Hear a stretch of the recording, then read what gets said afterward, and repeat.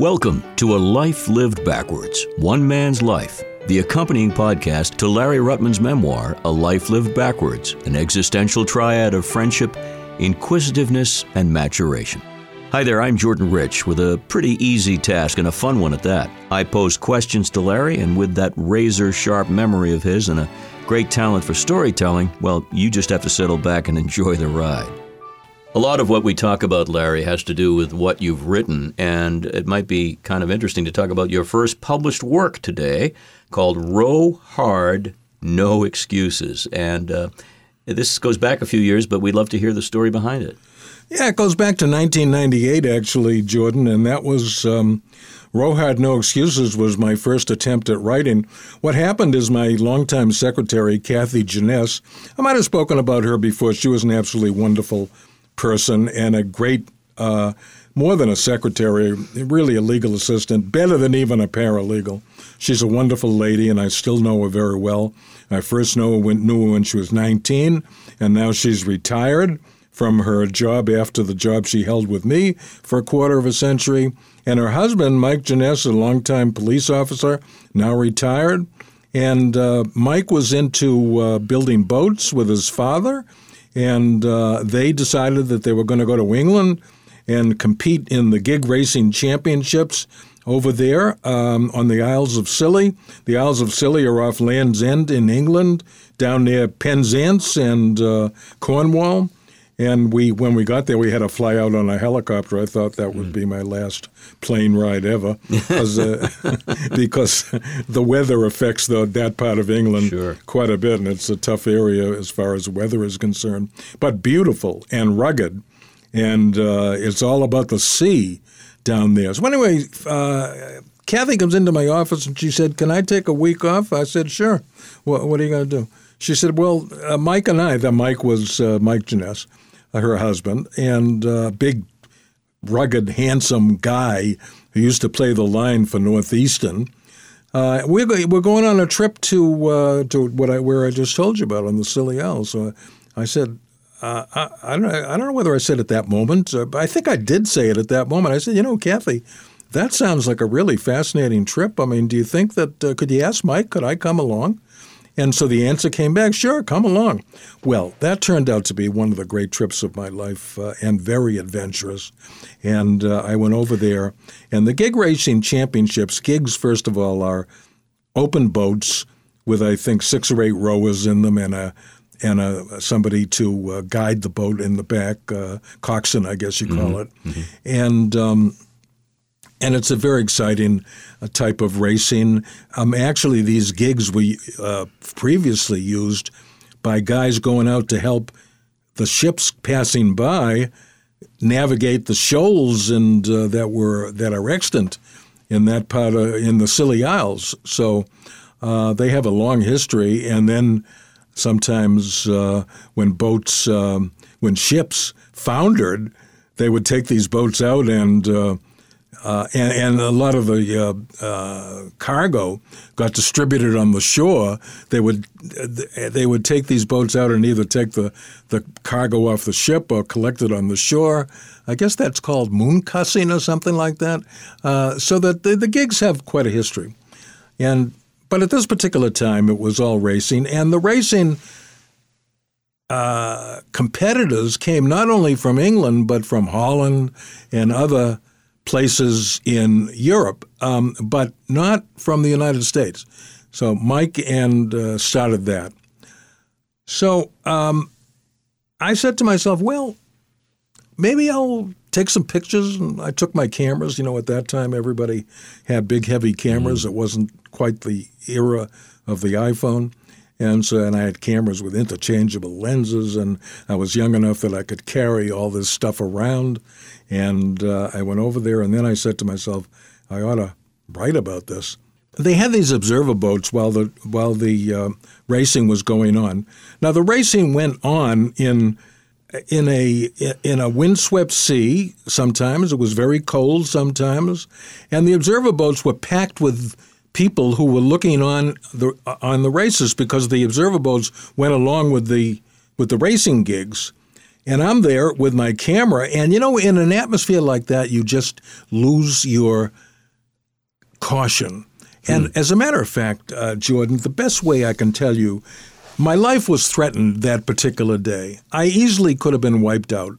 And I think that I could not possibly explain it better than I wrote it up. Well, we'd love to hear it. And it gives people a chance to decide for themselves if I have some worthwhile writing skills. They'll be able to tell me whether I brought to life this particular instant that could have resulted in my death. So I entitled it Water. This is in my memoir, Living My Life Backwards. Mm-hmm. Water is life, water is death. No one doubts that the prime natural force of our existence on earth, for good or bad, is water. It giveth and taketh away, to put it in biblical language. It almost took me away.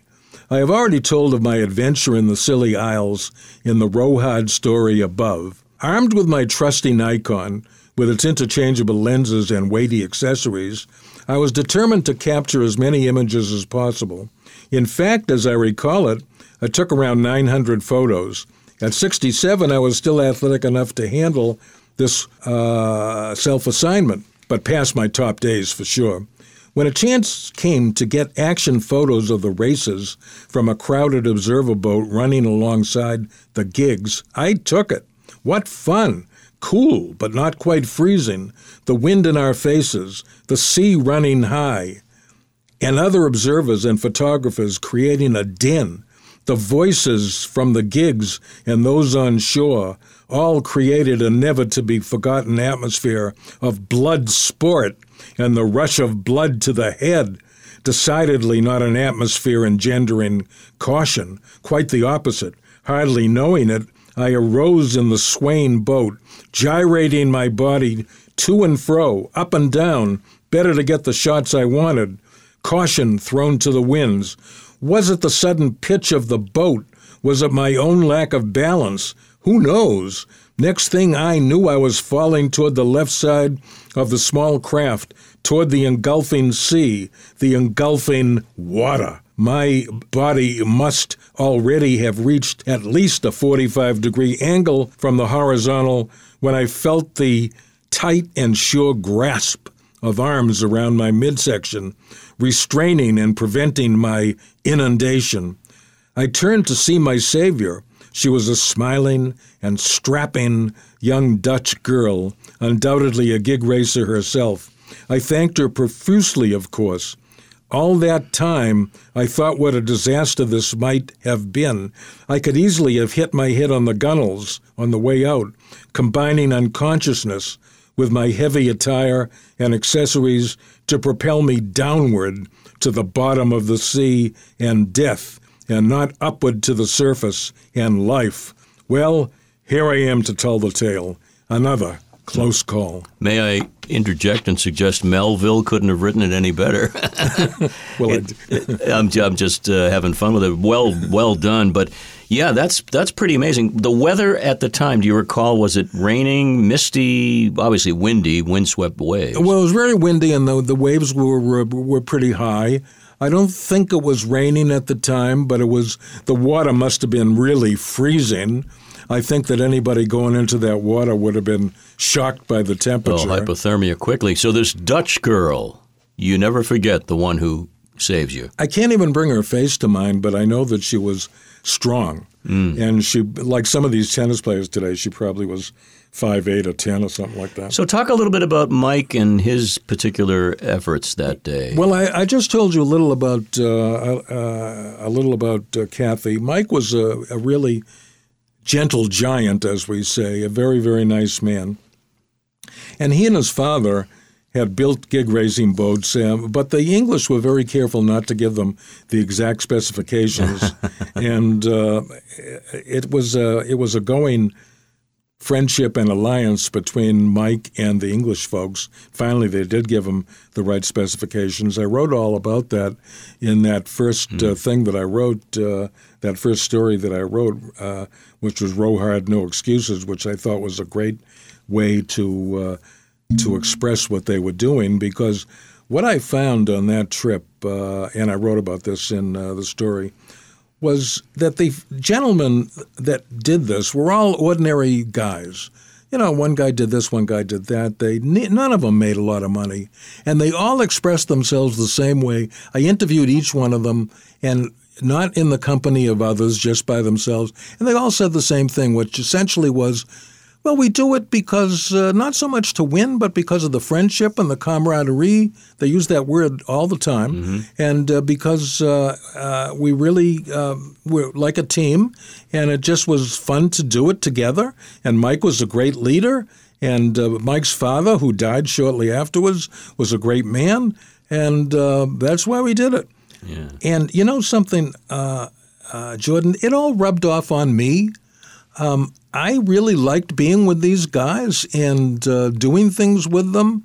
And we went to a dance in the town. I still remember the pretty girl up there that I was sorry I didn't ask to dance with her. And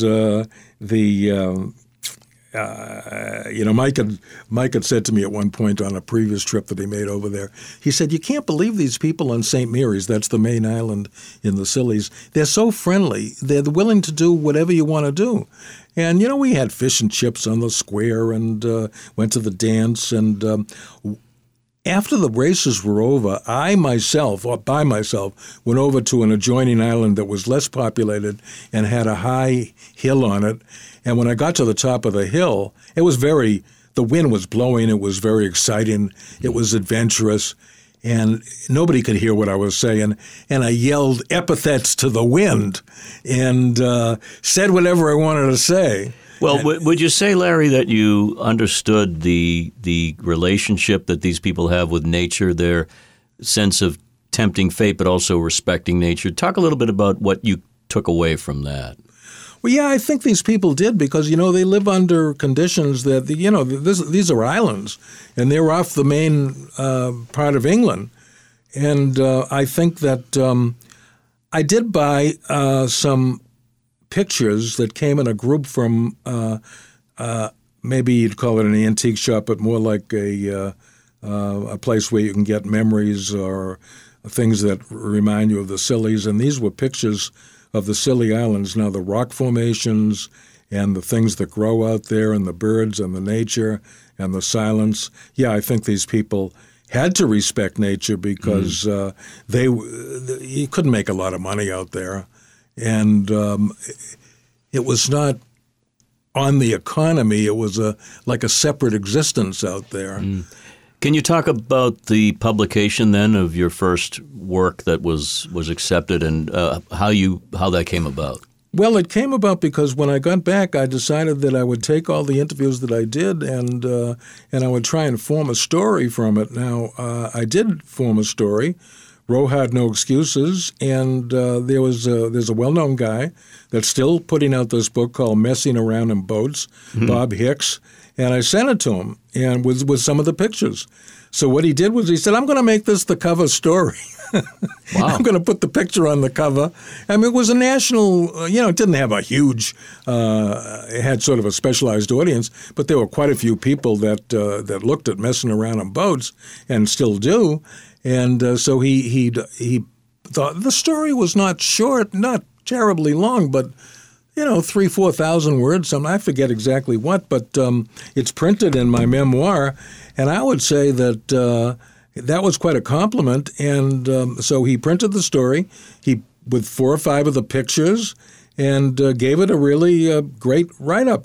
Now, the proof of the pudding for me was that Kathy's sister, Janice, who was a different type than Kathy altogether, and worked for Herb Schwartz, who we've mentioned before, an attorney in my building that I did the I Am Curious Yellow case with later. We'll talk about that soon. He, as a matter of fact, she was kind of critical of me in certain ways. You talked about me being edgy.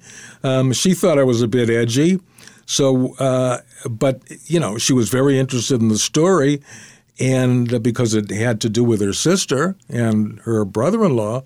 So I said, well, Janice, did you read that? She said, yeah. I said, well, what'd you think of Roe Had No Excuses? She said, I thought it was wonderful. You impressed her. Good for you. And I said to myself, Janice thinks I wrote a story? That's wonderful. It's amazing what a byline will do every once in a while. Hey, let's do a follow-up, because the next year, and I'm anxious to know about this, the next year, 1999, there are gig races near Amsterdam, and you're part of that too. What happened, pray tell? Well, the gig race championships were in Muiden, M-U-I-D-E-N, which is a town about 10 or 12 miles outside of Amsterdam. Now, when I went there, I stayed with a couple in Amsterdam on one of the canals right near the center of the city. Now, they spoke very good English. They expected me to show up with my wife, but I had traveled alone on that one. And they were wonderful people. He was a teacher. She was quite beautiful, very nice. And he and I attended a rock concert one night, and because he said, "Where you going?" I said, "I'm going to go to this rock concert over again." It wasn't far away, and we all young people, and he probably at the time he was like 50 or something like that, and so you were 67 or 68. I'm guessing. Yeah, I think that in that range. Yeah, in that range, and so we went to the rock concert together. I think maybe we had, some brandy before. I mean, I forget exactly, but we sat up on the balcony and we had a great time. It was a terrific concert, and we loved it. And so, as I say, he was a very nice man. And she used to serve me breakfast every morning. He'd go off to his teaching duties, and she would make a wonderful breakfast for me. But every day after breakfast, I would take the bus out to Muiden to be with my folks who were racing. And that was they ran into there was tough weather. And the girls of the Row Hard No Excuses gang had to be turned back because they were rowing into danger and not making any headway. And they were very upset when they came back to the shore. And I had my camera ready, and one of the girls got off the boat, and her husband was waiting for her, and she was crying, and they embraced. And you know how it is with a photographer. You're always waiting for that key moment. And I took a picture that turned out just wonderfully. The money shot, we call it. It's going to be in the memoir. And it just captures the whole thing. And I really like that photograph. So we had a great time out there. We went out on one of these big barges to see the Zuider Zee, because the whole history of Netherlands is the name tells you Netherlands. A lot of it was under the sea. They had to reclaim it from the sea. At one time, Holland took its own turn as the biggest power and the strongest power in Europe, so that they're quite some people. And one thing I remember, Jordan, about that trip was that when it was they're great hosts, the people in Holland. And, of course, they were a lot of the people in Holland were very instrumental in harboring Jewish people threatened by the Holocaust, so that they have a great history in that respect. So anyway, they had a big party in a tent. Must have been 1,000 people there, all the people that took place in the gig racing. Mm-hmm. And so we had, we never won any of the races, but we did much better than the Americans were supposed to do. So everybody was carrying on and drinking beer and yelling and screaming. But unlike a lot of mob scenes where you feel that there might be a threat or somebody will get out of control, nobody got out of control. Everybody was having fun, yelling, screaming, but you felt safe. Mm. And there were men, women. And at one point, I got into it naturally, and I grabbed an American flag and I jumped up on the table and I was waving the American flag. How Olympic of you, yes. over my head, and somebody took a picture of that. And so anyway, on that one, I wrote another story for Bob Hicks. I like it, Larry. I'm going to put it on the front page again. Great. So that it's just so interesting that here you are, an attorney in Boston. Involved in government, involved in town affairs, Mr. White Collar, and you're out there on boats taking pictures of other guys rowing their hearts out, gals too. It's kind of nice where life takes us, wherever that headwind blows. I don't think that a person should have.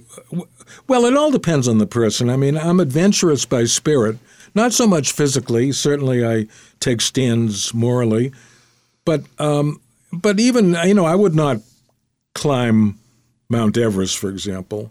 That may be a little too dangerous for me. Although guys I know, you're more of a Kilimanjaro type in my book. No, but it's such a great recollection, and it's part of the memoir because it should be. It's different. It's taking if I may use the phrase, pushing caution to the wind for a time and having some fun. Yeah, absolutely. And as I said in the story about almost falling off the boat, you do throw caution to the wind. You got to be very careful. And even now, that is even more true as I'm in my 90s. And plainly, I couldn't do the kind of stuff that I just told you about. Not that I'm falling off my feet, but on the other hand, balance becomes an issue as you get older. And I think that there are less things that you can do physically. And you have to be cautious, and you've got to remember that at times the elements around you sort of push you in the direction of not being cautious. And another thing that I want to mention about that whole adventure over there was last time, Jordan, we spoke about why I wrote the memoir. Mm-hmm.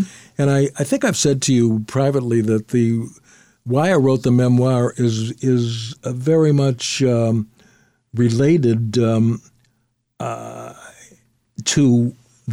part 3 of the memoir, which is Row Hard, No Excuses, that we're just talking about, and very important in my life story. You might ask me why that is so.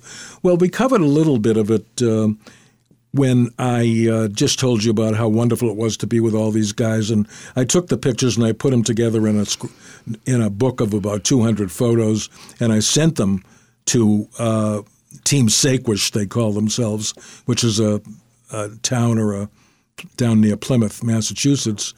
So that the friendship part meant a great deal to me. And of course, one of the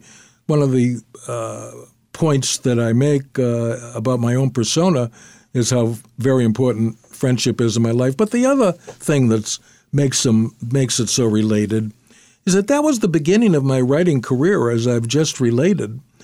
And so why I wrote this memoir and beginning to and having that first writing experience, turned my life around.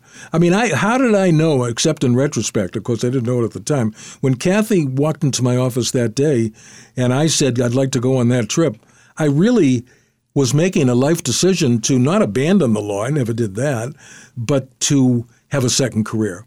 And that's why it was so important to me. And very interestingly, Jordan, preparing for this meeting with you today, and it's always fun to meet with you, and you'll do some talking later, I'm sure.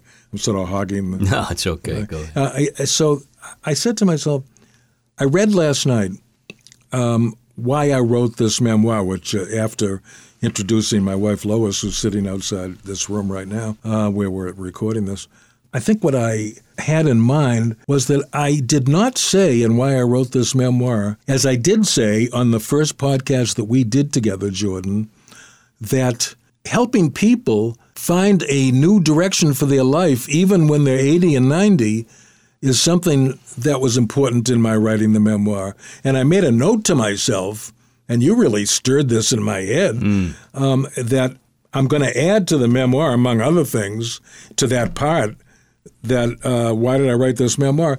That part of it is because my experience in old age has been so terrific, and I don't think I'm so different than anybody else, that maybe telling about my experience can help other people to abandon looking at the television all the time. I mean, I watch Red Sox games all the time. Sure. No, I think you're right. I think a takeaway from me, because you're the same age as my dad, a takeaway from me is that things evolve and our lives change physically more than any other way. It's still a life, action and excitement and adventure. The adventure continues. And whether it was 35 years ago on a boat in the middle of a tossed sea, or whether you're sitting down at 90 and doing a podcast series that's as hot as anybody else's, the adventure continues. Yeah, I mean, it can be as simple, not everybody is a writer, but everybody can write. And, people who have families and stuff like that, What's wrong with them just sitting down and writing for their own children or grandchildren, their own life? Absolutely a great idea. We've got lots to talk about with you. The legacy of Larry is one that's ongoing. The legacy is being built new and fresh every single day, and we've got more to do when we return. Larry, as always, my thanks. Well, thanks to you, Jordan, as always. We've built a great friendship just doing this. We were friends before. We're closer friends now. And I tell Lois all the time, if Jordan takes me in directions, I don't know where he's going to take me, but I love it, So take me wherever you want, Jordan. I'm with you. This has been A Life Lived Backwards, One Man's Life, the accompanying podcast to Larry Ruttman's memoir, A Life Lived Backwards, an existential triad of friendship, inquisitiveness, and maturation. You can subscribe and download this podcast, available on all podcast platforms. For information on Larry, his books, lectures, and much more, visit the website LarryRuttman.com. Also, check out the extensive Larry Ruttman page on Wikipedia.